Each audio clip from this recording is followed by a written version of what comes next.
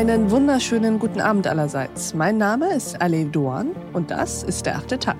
Schön, dass Sie dabei sind. Mein Chef ist irre.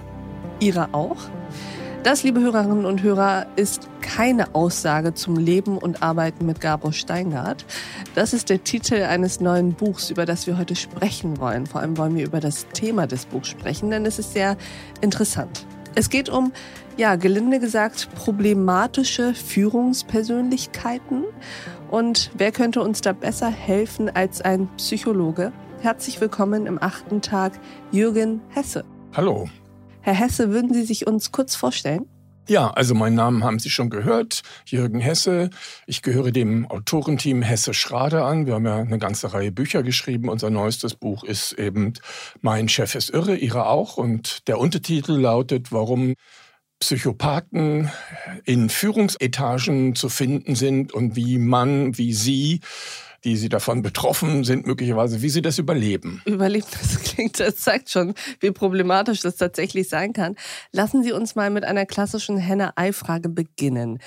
Nämlich die Frage nach dem, was ist eigentlich zuerst da? Also werden problematische Persönlichkeiten Chefs oder ist es die Führungsrolle, also das Chefsein, das die Personen problematisch werden lässt? Also beides trifft zu, dennoch würde ich eher dazu neigen zu sagen, zwischen 70 und 80%, vielleicht sogar 90% bringe ich so etwas mit.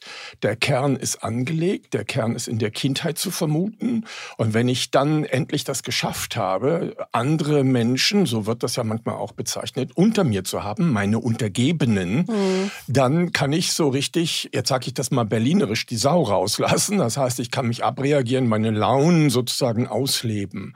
Zweifelsohne aber gibt es Institutionen, es gibt Unternehmen, die das auch begünstigen. Und wenn mein Chef, für den ich arbeite, auch so einer ist, dann erwartet der von mir auch, dass ich ihm gleich sozusagen, ich sag's mal sehr pointiert, die Mannschaft quetsche wie Zitronen. Und insoweit wird das dann auch noch von oben oder innerhalb der Firma begünstigt. Ja, dann lassen Sie uns mal reingehen in das, was in einem drin ist. Also Veranlagung, familiär anerzogen, all die Erfahrungen, die uns zu dem machen, die wir sind, plus die Gene, die wir auch noch in uns haben. Was sind das denn für Persönlichkeitsstrukturen eigentlich, die ja vor allem statistisch signifikant bei Chefs zu sehen sind? Also wie äußert sich das noch bevor sie Chefs sind? Was sind das für Merkmale? Nun, eine Journalistin hat mich neulich gefragt, ob wir nicht alle einen Kern davon in uns tragen. Und da ist was Wahres dran. Also nehmen wir die narzisstische Seite in uns. Ja, wir pflegen uns, wir schmücken uns, manche mehr, manche weniger. Aber Fakt ist natürlich, ein echter Narzisst, der in der Arbeitswelt Karriere macht, dem ist es also ganz, ganz wichtig, dass er begleitet wird von Klakeuren, von Leuten, die ihn anhimmeln, die ihn verehren. Und nach oben schaut er und schmückt sich vielleicht mit der Bekanntschaft noch größerer, noch wichtigerer Chefs. Aber das ist jetzt nur ein Typus.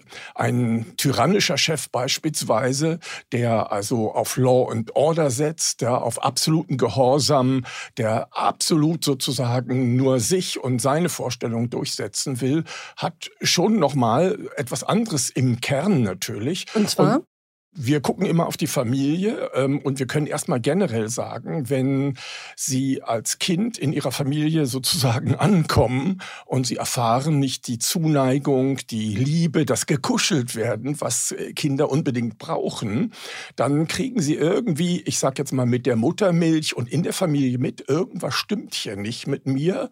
Ich bin nicht so geliebt, wie ich eigentlich bin und wenn Sie trotzdem aber genug Grips haben, dann werden Sie in der Schule erfolgreich sein, was lernen. Sie werden sozusagen durchaus auf der einen Seite was können und auf der anderen Seite entwickeln Sie aber eine Haltung, eine ängstliche, misstrauische Haltung gegenüber anderen, weil Sie das nie in der Familie erlebt haben, dass Sie da behütet und aufgenommen worden sind. Und das leben Sie dann in dem Unternehmen, also in der Gruppe, in der Sie arbeiten, ganz schnell aus. Das bedeutet, Sie streben eine Führungsrolle an, also Teamleader, Abteilungsleiter. Warum? Wo ist da der Zusammenhang?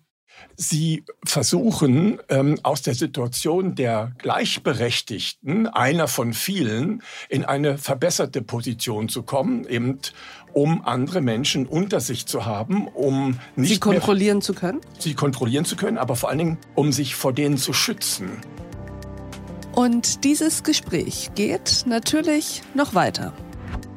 Der Knackpunkt ist eigentlich, wir können nicht andere ändern. Wir haben ja schon große Mühe, uns selbst zu ändern. Ja, jedes Jahr zu Silvester nehmen wir uns so viele Dinge vor. Okay, manches klappt, das meiste klappt nicht. Fakt ist jedenfalls, nein, wir sind keine kleinen Therapeuten und können sozusagen auf unseren Chef einwirken.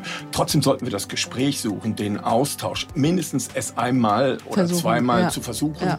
Es hilft immer noch etwas, wenn ich mich an den Überchef wende. Denn ich wollte gerade sagen, macht es Sinn, es zu versuchen und sozusagen den Weg drüber zu nehmen? Also zunächst mal muss ich abklären, erlebe ich das nur so oder gibt es auch andere Kollegen, die da Grund zur Klage haben? Und wenn wir mehrere sind und wir gehen zum Überchef, kann das sich schon auch auswirken.